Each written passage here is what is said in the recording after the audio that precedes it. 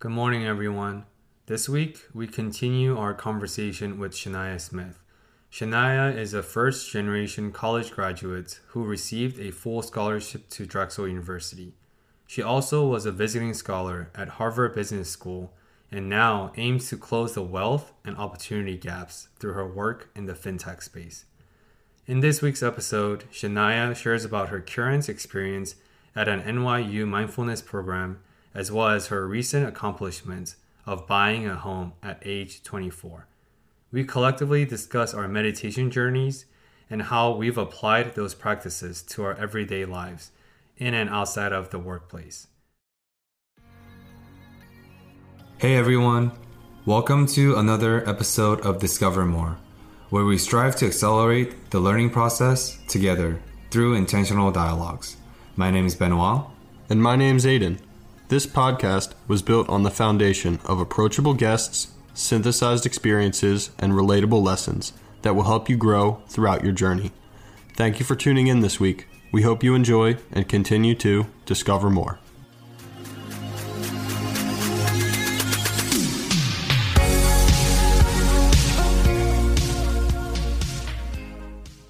I've never heard about the Bill Gates summer off thing, but something similar. I don't know if Google still does it anymore. But a while back when I read the book Originals, and they talked about how Google has this thing called they call it Google Week. So what that means is, I think once a quarter, every Google employee they're not allowed to work for a week. That means for a week, they can do anything. They have to be productive and they have to work on some sort of a creative project except Google work. And during that Google Week, a lot of their best ideas were born. So Gmail was a birth and a byproduct of Google Week.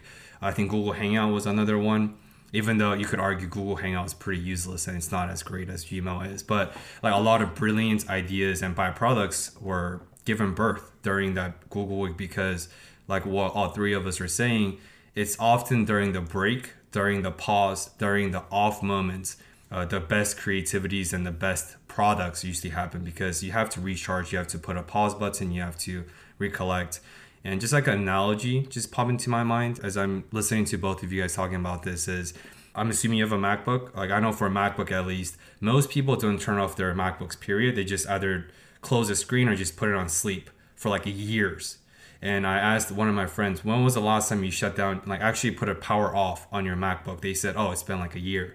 These are the same people who complain about the longevity of their MacBooks. They're like, oh, I don't know why my MacBook dies within 3 years. I only bought this 2 years ago. Why is it giving me a blue screen? Then I ask them, well, you never shut down your computer. They've been on sleep, which is hibernation mode, but your CPU, the engines are still running in the background, just more subtly. So if a computer like a MacBook requires their shutdown times, more fragile creatures like us humans, we definitely need to be off more often than a computer because we're not robots. So I think that tells us that like we have to prioritize the rest, the mindfulness, the breaks, so that when we are on, we can even be more productive. And just to echo what you said, Americans, I think the capitalist society as a whole, we need to finally accept, like I think what your mom taught you well is a radical acceptance piece. She didn't bullshit with you. She just said, look, Shania, this is the world. As a woman, as a ethnic minority woman, things are going to be harder for you. You just have to accept the cards that were dealt. You just have to do what you can, which is, I think, what your mom instilled into you, which I think is powerful. On that same token, I think the corporate America has accepted that 40 hours or a certain amount of hours are not equate to your level of productivity. I learned this early on. So I used to be a management consultant when I was 21 before I took a career pivot and moved into the nonprofit sector. I used to slow down my productivity because like you would enter your flow state once in a while. And by the time you gain your consciousness, you've done 8 hours of work in like 3 hours. And that would happen to me quite often. And then I learned early on during my first job as a consultant that if I tell my boss I completed my work too early, he would just give me more work. So I was like, wait a minute, this is a lose-lose fucking situation. Why would I want to be hyper productive? I'm only getting punished for if I'm doing well. I look at all my peers, they're taking their time, they're taking an hour lunch break, they're just shooting the shit, and I'm just busting my balls. So I actually slow down my workload so that I won't be punished for being productive. The last thing I wanted to ask you is, have you seen the show Mind Explained on Netflix, or Explained? I actually think I have. Yeah, Yeah. they explain different things. Like they have an episode on human minds, they have an episode on babies, on different things. They did an episode about corporate America culture. The question he asked, why do we make 40 hours? It was a decision that was made. And I don't want to give you spoilers, but I know why it's 40 hours. And I think if you check out the episode, it would tell you it was 40 hours because back then people didn't want to work. So the corporate America as an entity had to find ways to not just incentivize, but also punish people, because back then, like 300 years ago, nobody wanted to work and nobody could be punished for not working. So he actually talks about how the capitalistic corporate America culture was created back when. So I think you'd be interested in that. Yeah, I'll watch it. That makes a lot of sense, and it also makes me very sad because I'm like, we need to change things. Yeah, it's a very punitive measure, and I feel like there's a lot of things in the founding of police department. It was also punitive against the slaves back then. So I think a lot of our measures are rooted in that very racist or ignorant point of view back when years ago. But I think that's like a perfect segue to talk about your mindfulness program at NYU.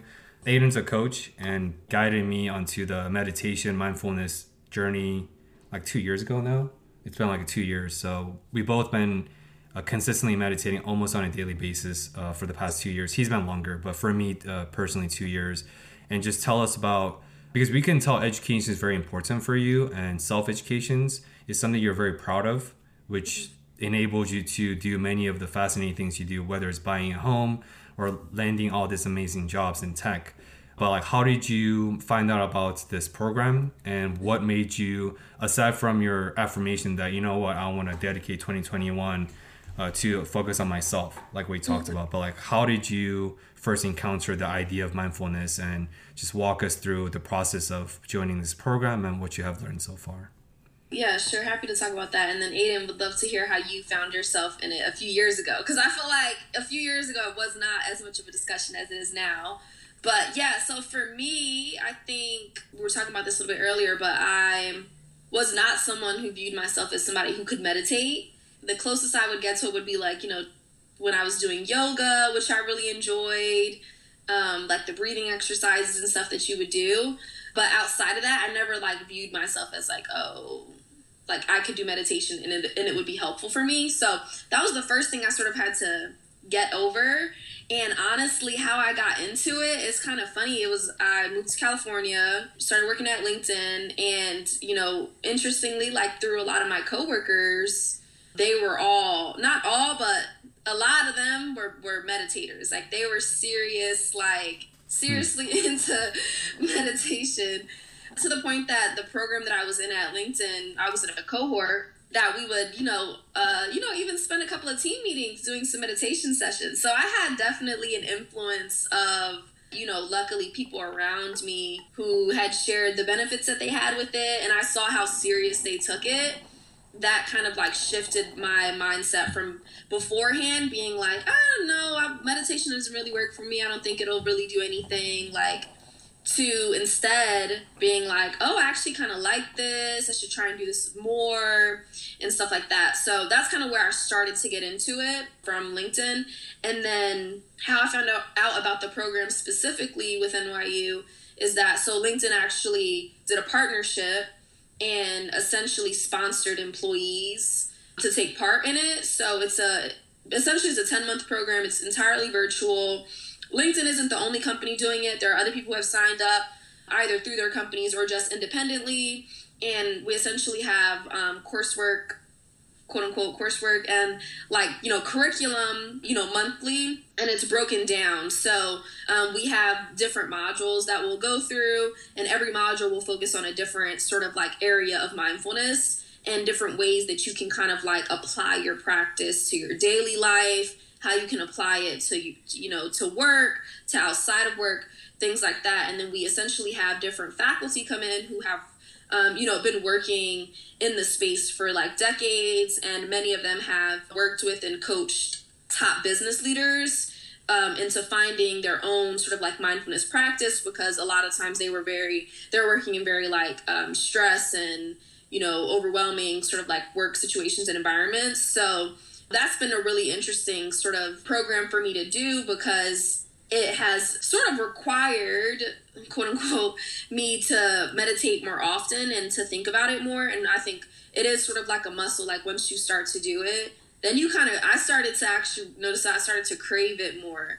Almost like comparable to when I first started working out. Like once you built the habit, I started to crave going to the gym. And that's sort of what happened with meditation specifically for me, especially since I've been working from home. Like it's very easy to feel like you're not turning off, because usually you turn off when you leave your office, but now your office is in your home. So it's like it's really hard to like fully shut your mind down or shut your brain down.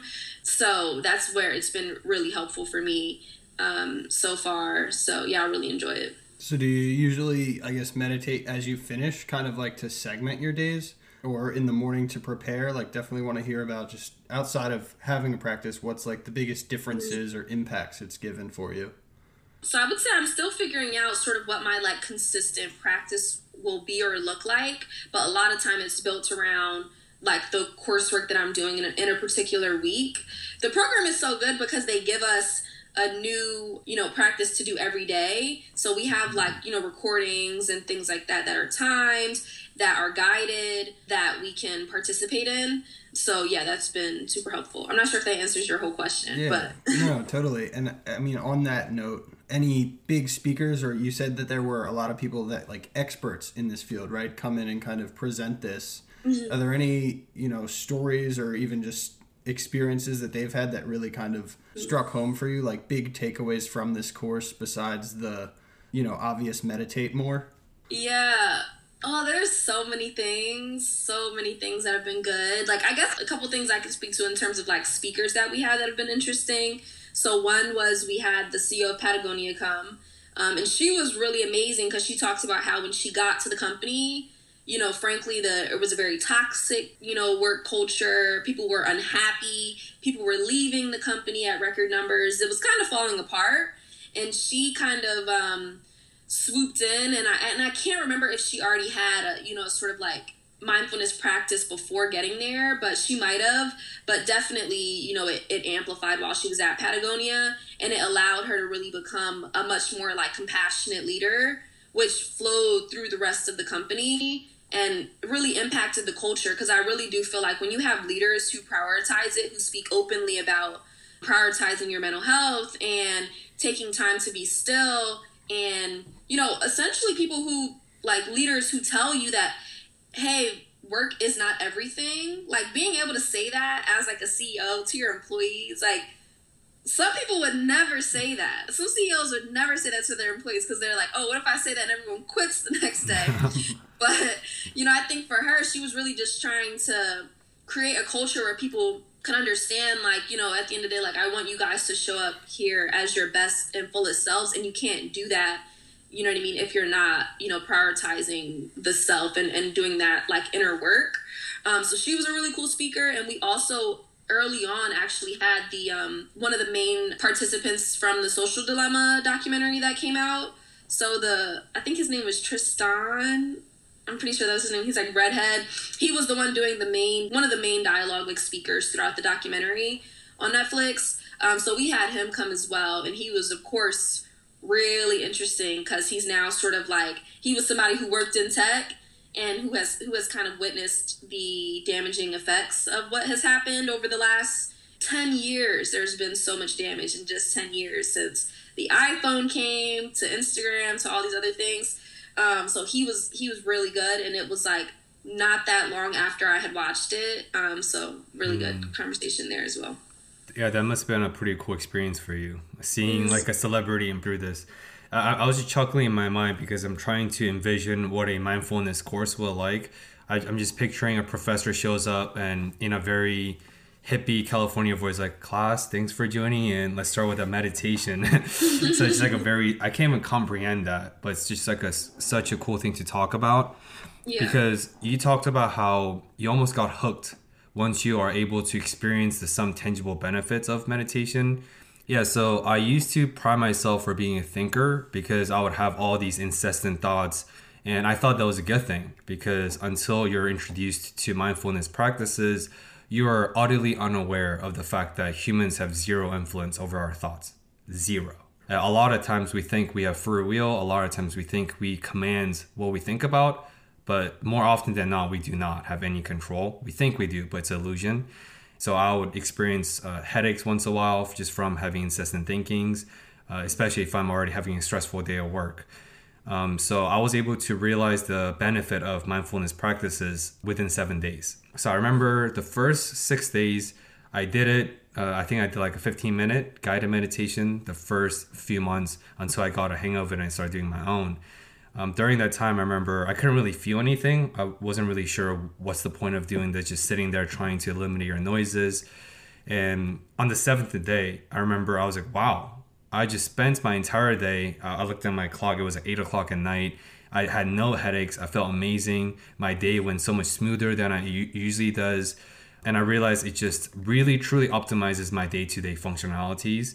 And what you talked about, when you first felt the benefit of meditation, you start craving it more like your exercise. Because I could tell you're someone who's into fitness, who's into morning routines. I could tell you're very type A. And what I used to tell people, because once I realized how profound and life-changing meditation practices is, and I think there is a difference between meditative practices and meditation. There are overlapping benefits, but it's not the same. But I was telling people because I want to share the joy. I want to share the good news because to me, it was like so life-changing. I was like, this meditation is incredible.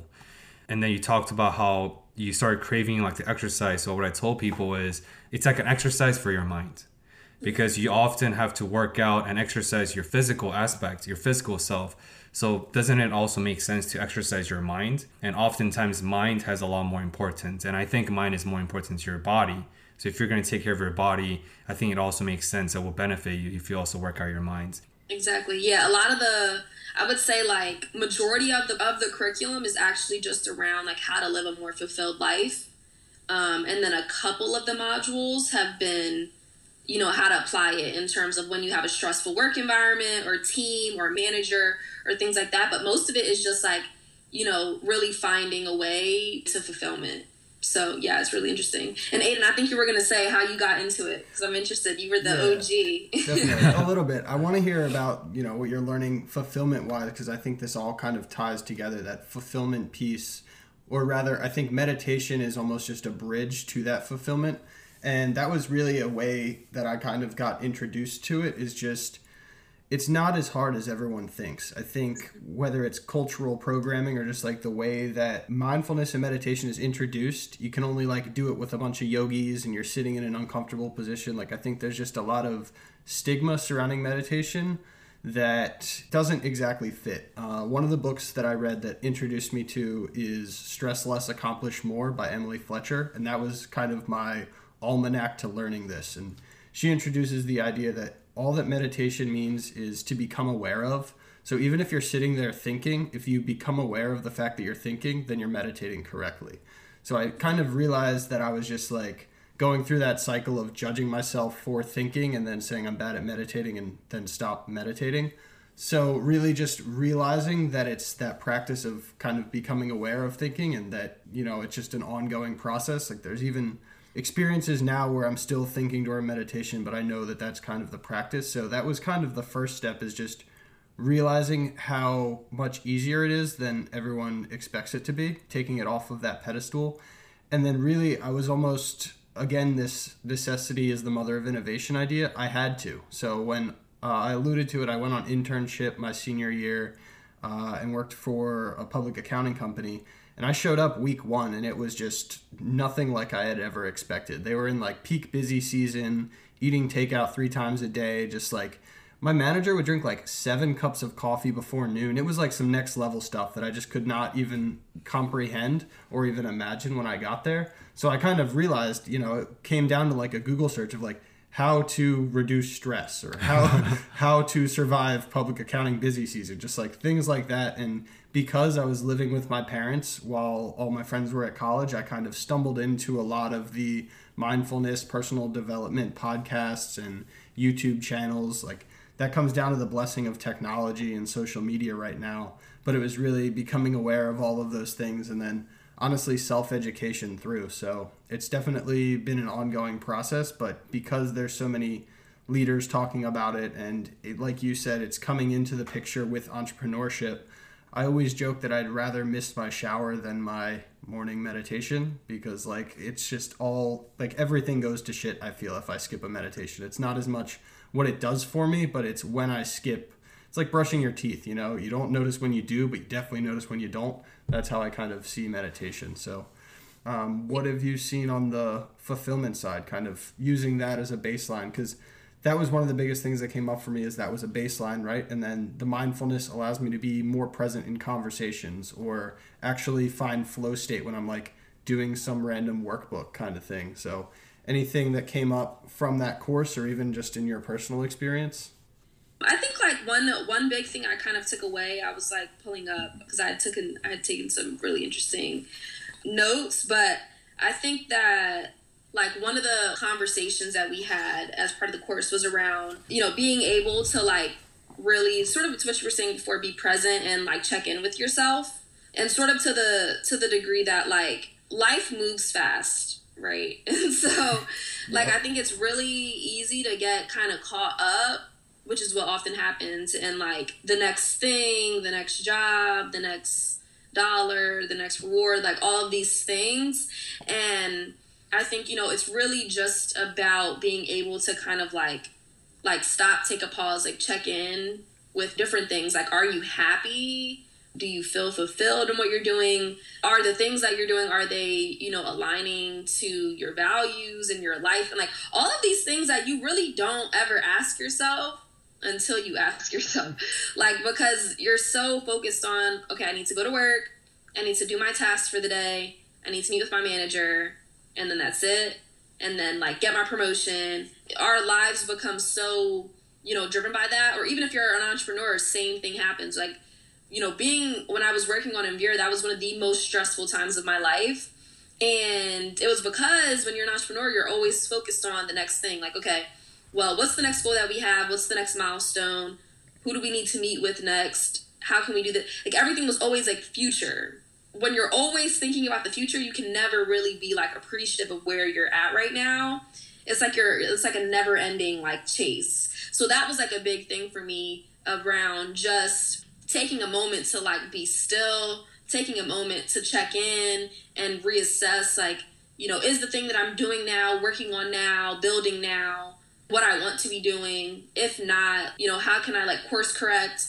And I think, you know, that's really how you can make sure that you don't end up like, you know, like there have been like, you know, there's always like that movie where somebody like works in a career and they wake up like 40 years later and they're like, I hate my life. Like, how did I get here? That's like what I don't want to happen. Like, you know, like, so I think that's just me trying to, I would say my mindfulness practice also kind of stemmed from being diligent about sort of trying to have some, you know, influence in terms of like where my life is going to go, but not in an obsessive way. Like, again, in a way that is like, if I know that, we talked about this earlier, like preparation, like I know that if I do these things now, they're good for me and they're gonna, like, I'll reap the benefit and the rewards later versus like not doing them. So that's just been a big thing for me. It's just like not focusing so much on what I need to do next, where I want to be, where I'm trying to get to or go, but just being like still and present.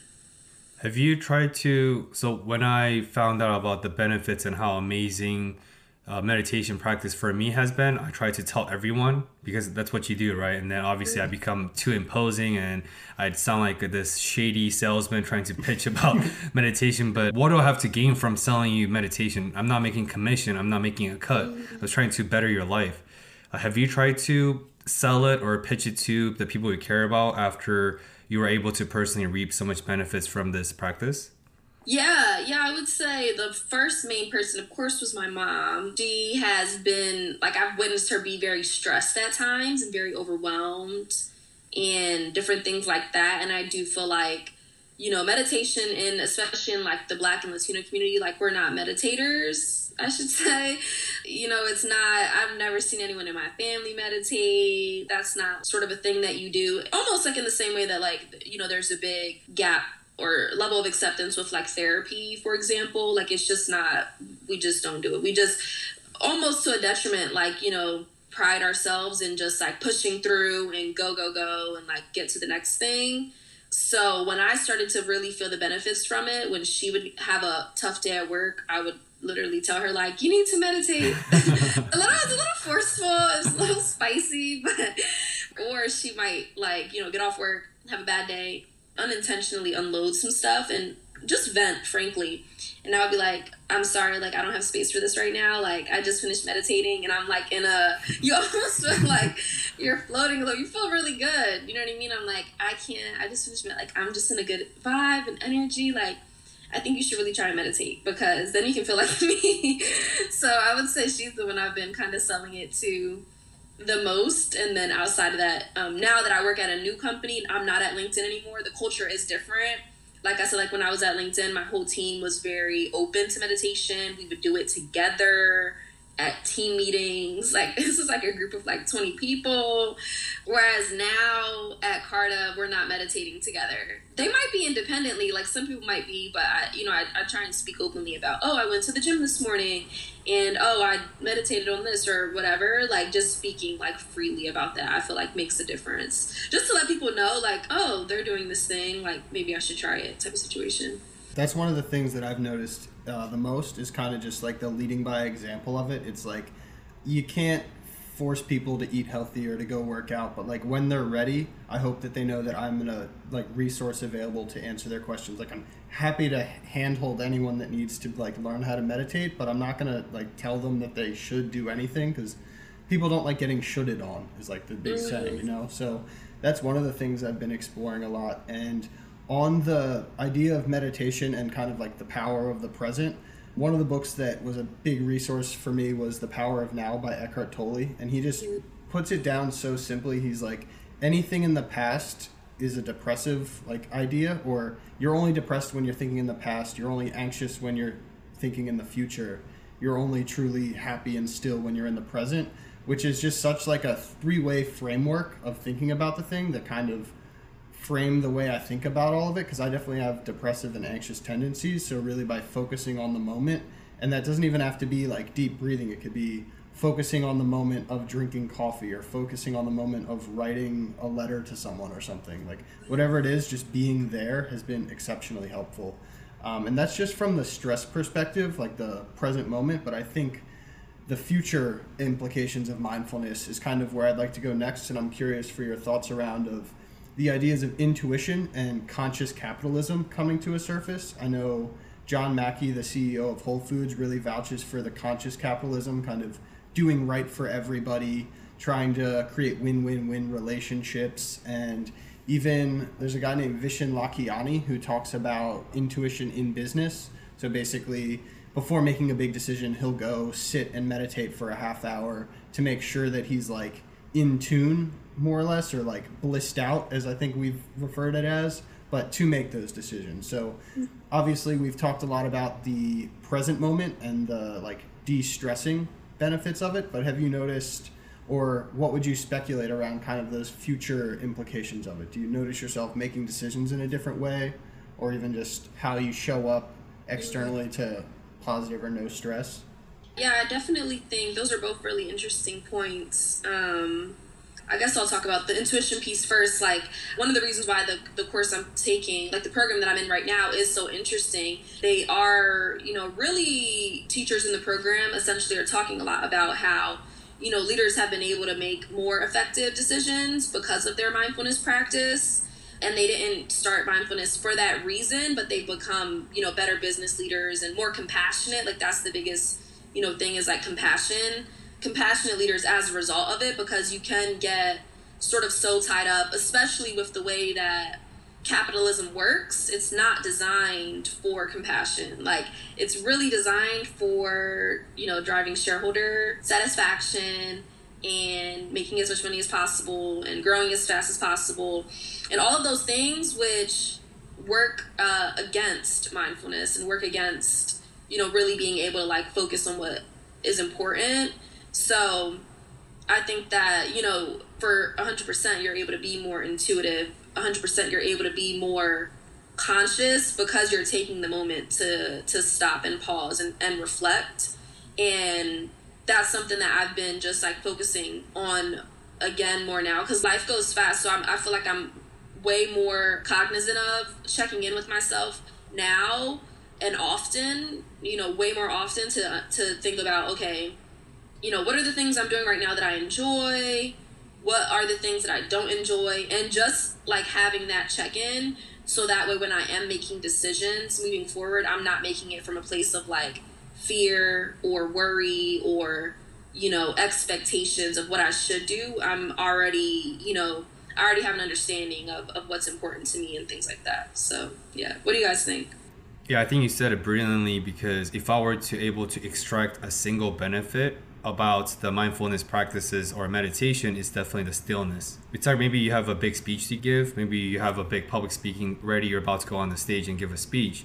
Like what Aiden talked about, the concept of anxiety and stress are often rooted in the past or the future. So if you have a positive expectations of how you're going to deliver that speech, what's the feeling you're feeling in your gut? It's excitement, right? You're excited, you feel the adrenaline rushing, the serotonin, and the excitement happens because you're being very present, because you're not really worried about the how it could go or how it could go. You're only focusing on the now and then, and you're ready to go onto stage and to deliver whatever speech you're about to give. Whereas if you're too worried about the future and trying to think, oh, how is the speech going to go? How are people going to perceive this speech? Am I going to be criticized? Then you're going to be on the anxiety spectrum, and you're inevitably going to be shifted towards how it should go, how it could go, how it would go, which is rooted in the future. So the ability to be able to stay still is probably a superpower. And I've had a couple of friends ask me about how we do our podcast, and I had a friend who is thinking about starting his own podcast, because I think this is a cool platform to captivate all these conversations. And he asked me, how do we do our questions? And I told him we don't prepare questions. We do the guest questionnaire, trying to gauge your context before the call. But for the actual episode, we don't do any questions. So he said, how do you come up with the questions? And I just told him, by being still and by being present and by eliminating my desire to talk over the guest, or by eliminating the talking points in my mind, but let them go and literally just accept the conversation as it is. Literally, we never run out of questions to ask, because they always come up by being present. My friend, he didn't understand what I was saying. He was like, oh, you don't want to tell us your secret ingredients. You don't want to give away your secret trait. I was like, you don't know what you don't know. That's why hopefully with these conversations, we can help destigmatize the prevalence and the importance of having some sort of a mindfulness practices, because I do personally believe it is the only way to slow down the fastness of life.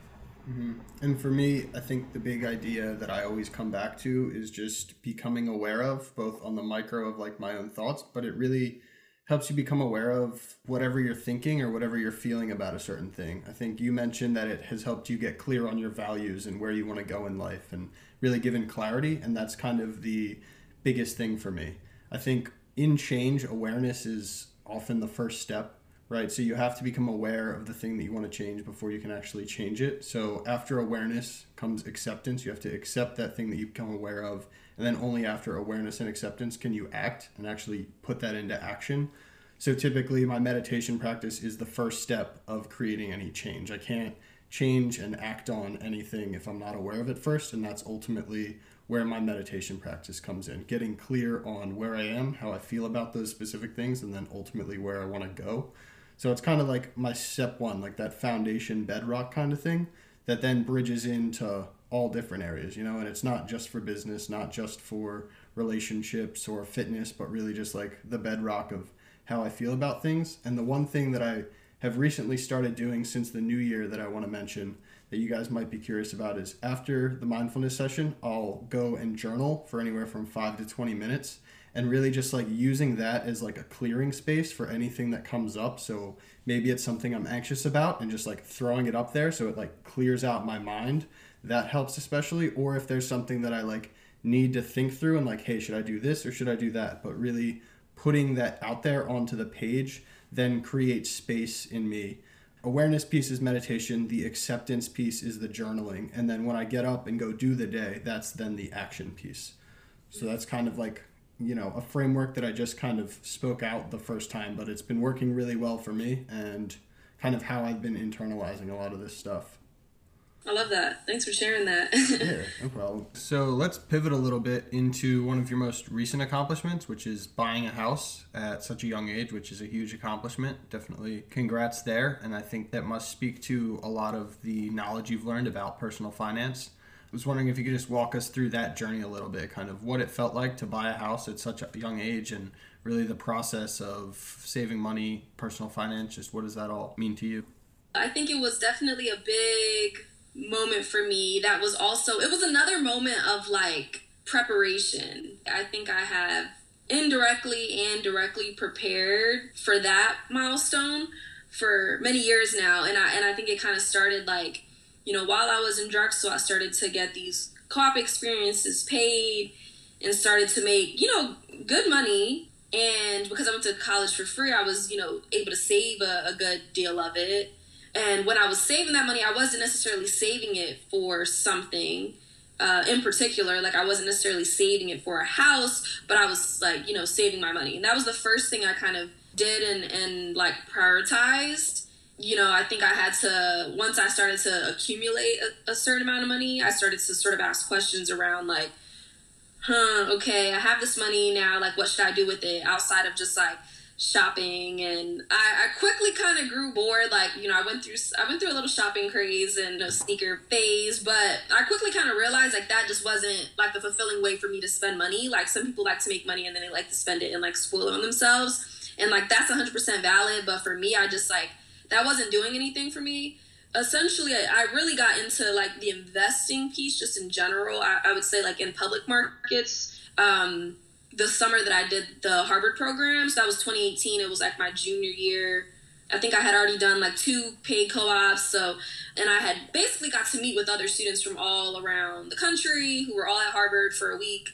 And one of the big things that was brought up that was a discussion was around like investing. And some people were much further along than others. And I just really leaned into that conversation, learning more about it. Like, I didn't study finance or anything like that in college, which if I had, I guess that would have been my first like introduction to it. And so I really ended up doing a lot of the independent learning on my own because I didn't have anyone, again, like in my family who could tell me what to do with my money. There were a lot of the, dynamic it was a very sort of like survival based, like, get the money that we need, pay the things that we need to pay, and then we'll have enough for like the next thing. Like, that was sort of the, I guess, like rhetoric.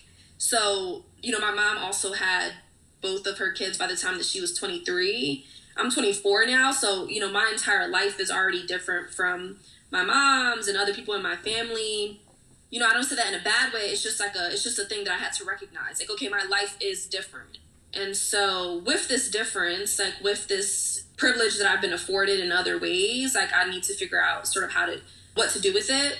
Like I said before, like I was making more money than anyone in my family had ever made. So I didn't really have anyone to go to say like, oh, okay, it's like, what do you do with your extra money? Like, what do you think I should do with my extra money in my family? Like, I couldn't have that conversation in my family because it's like, what extra money? Like vacation or like, but it wasn't like, again, I had like this excess cash. So did the program at Harvard. So that's kind of what got me started and interested in like investing in like the public market and like through stocks and stuff like that. Did some research on like robo-advisors, which I don't know if you guys are familiar, but essentially are just like you can give them money and they will invest your money for you based on your risk level. They've got it pretty down packed because it's already well known that even most of the people who work on Wall Street use systems and processes like it's all technology based now anyway. So that's kind of how I started to dabble. And then the real estate thing came about, interestingly enough, when I had moved to California, because when I was working at the EV charging startup, one of the industries that we worked in was real estate. So a lot of the sort of like day-to-day like exposure and like work that we were doing, like our direct partners were these really big real estate investment trusts that own 90% of the commercial real estate in the United States. And that was like kind of mind-blowing to me. Like, I'm like, these very small percentage of people and companies own like everything. And I didn't own any real estate at the time. I wasn't inheriting any real estate or anything like that at the time. And I started to really just lean into a little bit more like the power of real estate. So that was the one thing about that sort of co-op experience. And then also just living in California, I was like, oh my God, this house here in California, I could buy like 5 of these in Philadelphia for the same price. Like, that was also another awakening for me. So when I was sort of preparing to leave California to come back to Philly to do my senior year and graduate, I was like, I gotta buy real estate ASAP, essentially is what happened.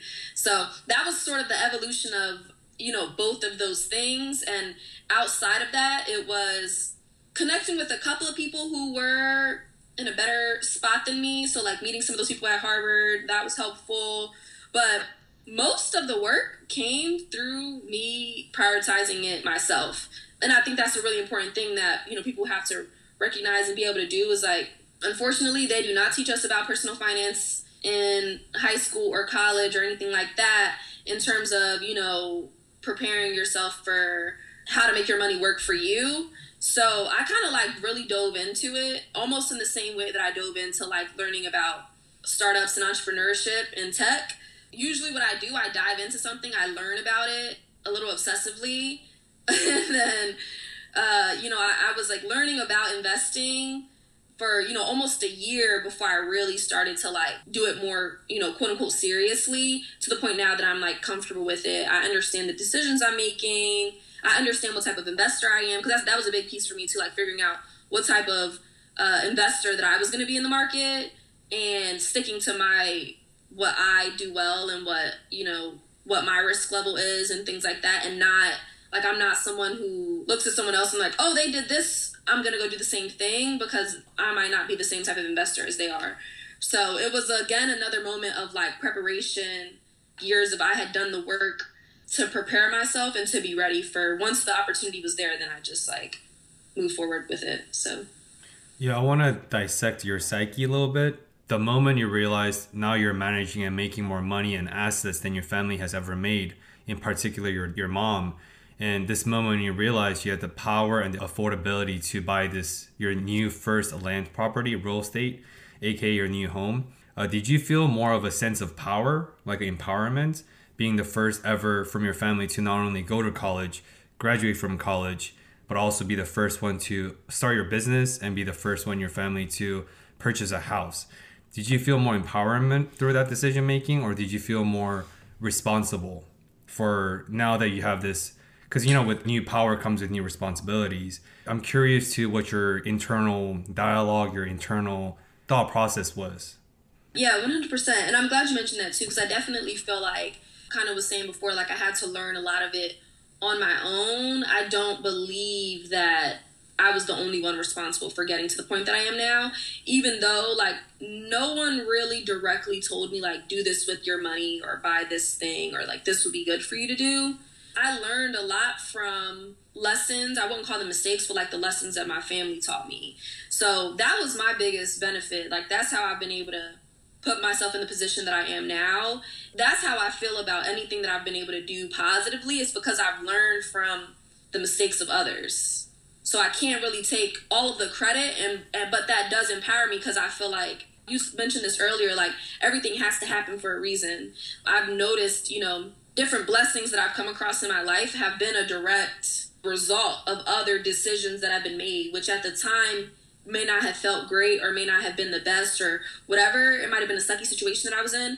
But had those things not happened, I literally would not have been able to get the next opportunity or the subsequent events that happened in my life. It just would not have happened. So I feel like that's my perspective on anything that I've been able to do right now at the age of 24 is like, I was able to learn, I paid attention.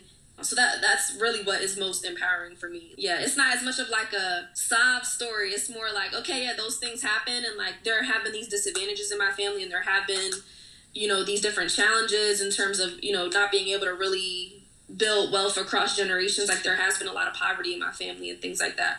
But I now take all of that and I'm trying to make sure that, I'm doing the best that I can moving forward, and now trying to help other people in my family. I'm teaching my little cousin right now. I actually opened up like an investment account for her, and she's 18, and I'm like, You know what I mean? So it's more so like a passing of the baton, like, because I know that I can coach her, you know, even at an earlier age, so she doesn't have to learn all of it alone. So yeah, it's kind of like a never-ending growth chain or cycle. Yeah, that's a powerful mindset, and it almost comes full circle with a lot of the stuff we talked about educationally, and that's like making the most of whatever situation it may be, both the positives and the negatives. There's an old parable that I always come back to, and it's the idea of a guy who breaks his foot, and then everyone's like, oh man, that sucks so much. Are you okay? And he's like, well, I don't know if it sucks. Like, it is as it is. Like, are you sure that it stinks? And then, you know, the next day he gets drafted, and because he has a broken foot, he doesn't have to go. And they're like, you know, man, that so stinks. He's like, are you sure? So it's like that idea that every situation can have positives and negatives. It's just not judging it for what it is, which reminds me of a lot of the stuff you mentioned. So kind of on this mindset kind of idea, one of the questions that we always like to ask our guests is, if you had a mentorship program for people in college, slightly after college, what would you impart advice on them? Just big lessons that as they're entering the workforce or life in general, what advice would you like to leave your mentees with? Just a few coloring on for that question, because we are being hyper intentional about the guests we're interviewing to honor and celebrate the Black History Month.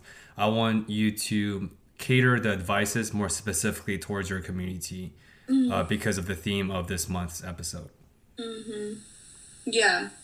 I guess if I was to design a mentorship program, it would be twofold, because only right. So one thing, the first part would be about mindset, and specifically in regards to, I think that there are so many things that are impacting the Black community right now, the minority community, and I think that making sure that, you know, are really at a place, like I've naturally, since I was young, I've been the type of person who is very, you kind of said earlier, I'm a little type A. I have a goal, I'm going to accomplish it, I'm going to do this thing, you know, this is what's going to happen. And I think there is a lot to be said about having that sort of like belief in yourself and having that mindset that you can do the thing that you want to do, even if nobody you know is doing it, or, you know, creating the experience of the life that you want to have, even if you don't know anyone who's doing that. So that would be my first part, is like, work on your mindset, like focusing on how you can create a mindset that is resilient, that is, you know, I hate to use the other word, but like mindful of, you know, the life that you want to live. And that's how you can really achieve true happiness. That would be the first part. The second part would be about money. And to kind of what we were just talking about before, because, you know, I think that one of the reasons I came and started working at Carta was because they are, you know, really pushing the conversation forward around the wealth gap, specifically in regards to ownership and equity and things like that. That is not a conversation that's happening enough, historically has happened enough. It's happening more now, but I still think that people are focused on like, okay, how can I make money versus like, okay, make money, but then you want to make sure that you're investing it and doing these other things with that money, like not just make money. So I feel like that's what the other part of the mentorship program would be on, is like, let's just create a better relationship with money, a healthier relationship with money, a relationship that is not focused on just survival, because I understand what that is like, but more so on what money can allow you to do if you're a good steward of it. And again, attaching that to your mindset and things like that. So those would be the two things. Yeah, great advices. And I think ultimately that is what this month is about. We want to not just put you guys through some exposure to tell your stories, because I think all our voices matter, especially the more oppressed voices like yours. I think definitely matters. And that's what privilege is. Like for you didn't have the privilege of the financial backing of your family, so that when you had issues or troubles or concerns related to what do I do with this money now, you couldn't seek help from your family because they've never been there. But for a lot of folks who their parents have some 401k, Roth IRA, or they have some sort of investment, like when you look up, there's support systems left and right. And when you have that privilege, unless you grew up without that privilege, you will never know, and you're unaware, and you don't have that mindfulness that what makes you different from a family like yours or family like other people, right? Like you had to go through self-education, because family education wasn't an option. So I think that's our intention with this episode and the remaining episode this month is to tell people that different people have different obstacles to overcome. And I think you, especially as a Latina and / Black woman, you had to exert 3 times the effort as the men had to, or as a white man had to, or as even myself, Asian Americans, we are a POC, we're people of color, but we're definitely, in terms of the privilege spectrum, we're definitely more lenient towards a white privilege aspect because we tend to get whitewashed, and a lot of white counterparts view us more closely assimilated towards them than the other people. So people like me who grew up with that privilege of my mom who had investment, who was a successful business owner, I didn't have to go through the same obstacles that she had to go through. We're not saying it's impossible, but it's just the innate nature of privilege or the lack of that it forces you to go through more hurdles. And that's what I often tell my clients. I work with all female clients, and I definitely basically help a lot of my clients trying to secure jobs in healthcare settings. And the first thing I tell them once I have that rapport, once I have that connection, and once I have the relationship building, I always tell my clients very openly that the fact that you're born as an African American and the fact that you're born as an African American woman, you're dealing with 3 times the adversities as a white man have to go through, or as a white woman have to go through, or even as an Asian man like myself have to go through. And that's just facts. That's just the reality. And you have to accept that reality, just like how your mom instilled radical acceptance in you early on. And you just have to do what you can with the assets that's given to you. So I think your advices of personal finance and the money and mindset hopefully should carry enough weight, and hopefully it shows more people that the privilege is definitely a thing, but it's still very much possible to make things and make the life you're proud of living even without the privilege piece. So with that being said, we want to wrap up this week's episode by asking you the one final question. With the ethos of our platform and the name, we want to challenge you as the guest of this week to discover more something about in your respective personal life, maybe your finance life or your work. And we want to toss the baton and the mic to you and for you to challenge our listeners. Yeah, that's a good one. I think I'm gonna, personally try and challenge myself with finding, more ways this year to just give back more. I think that there's a reoccurring conversation in the Black community and minority community specifically around, like, people kind of get to where they want to be or need to be, and then they forget, like, to reach back.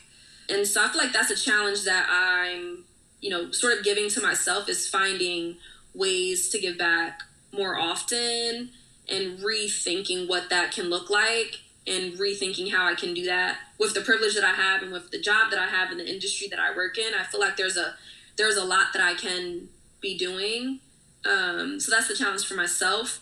And then I guess the challenge for everyone else is, I think, just to, continue to lean into the conversation that's continuing to happen around, the inequality in the United States, around race in the United States, and not to feel... With cancel culture, people are scared now to talk about stuff. And I think that while it is intimidating, I think you just have to lean forward with openness and curiosity. And, like, you might get some things wrong. You might ask some questions that aren't right, but that's the only way that you're going to grow. But I feel like that's where the most growth can happen, is when people lean into the conversation that's happening, lean into the privilege that they have, because we all have privilege. I have privilege as well, being college educated and having the job that I have and stuff like that. And so just lean into what your privilege is, lean into what you can kind of do, and then actually do something about it. Absolutely. Yeah, great advice. And I'd love to echo kind of a lot of the things that you said, leading with service and leaning into those difficult conversations. That's ultimately what allowed us to start this podcast at the end of the day. Although we didn't dive into full discussion around racial inequality, I think we touched on a lot of those inner workings and complexities, and I really hope that your story does shine a light on what is possible with that resilient attitude and hard work. So we really appreciate you sharing all your stories and wisdom with us. Would you be able to tell our listeners about how they can connect with you or check you out on social media, kind of see what you're up to in the everyday? Instagram, Twitter, I'm at Shine Smith Co. So that's my last name, C-O. And then I also have, I have a newsletter. It's called Accountability in Me. So I'm basically sharing different ways that I keep myself accountable, tips, tricks, stories. I talked about mindfulness in one, meditation in one. So you can subscribe to that newsletter in my bio on Instagram. So yeah, that's what I'll plug. Yeah, we will put all the information in the episode notes below so that everyone could check out Shania's page. Because like I said, we were being very intentional about how we selected our guests for this month episode release. And just from everything we've heard about you during our off the mic conversations, we knew you came with such a wide array of experiences, and you've accomplished so much that we really wanted to honor your story and use you as one of our many vehicles this month to hopefully empower some of our listeners. Really appreciate your time on this Sunday afternoon with us. And to all the listeners, we really appreciate you guys joining us this week to continue to discover more something about. If you have made it to this far, thank you for listening. And as always, till next time. Thank you for listening to another episode of Discover More. We release a new episode every Monday on Spotify and Apple Podcasts, and would really appreciate if you have subscribed and shared this with your friends. We hope you enjoyed this episode and join us next week in the journey of discovering more through intentional dialogues.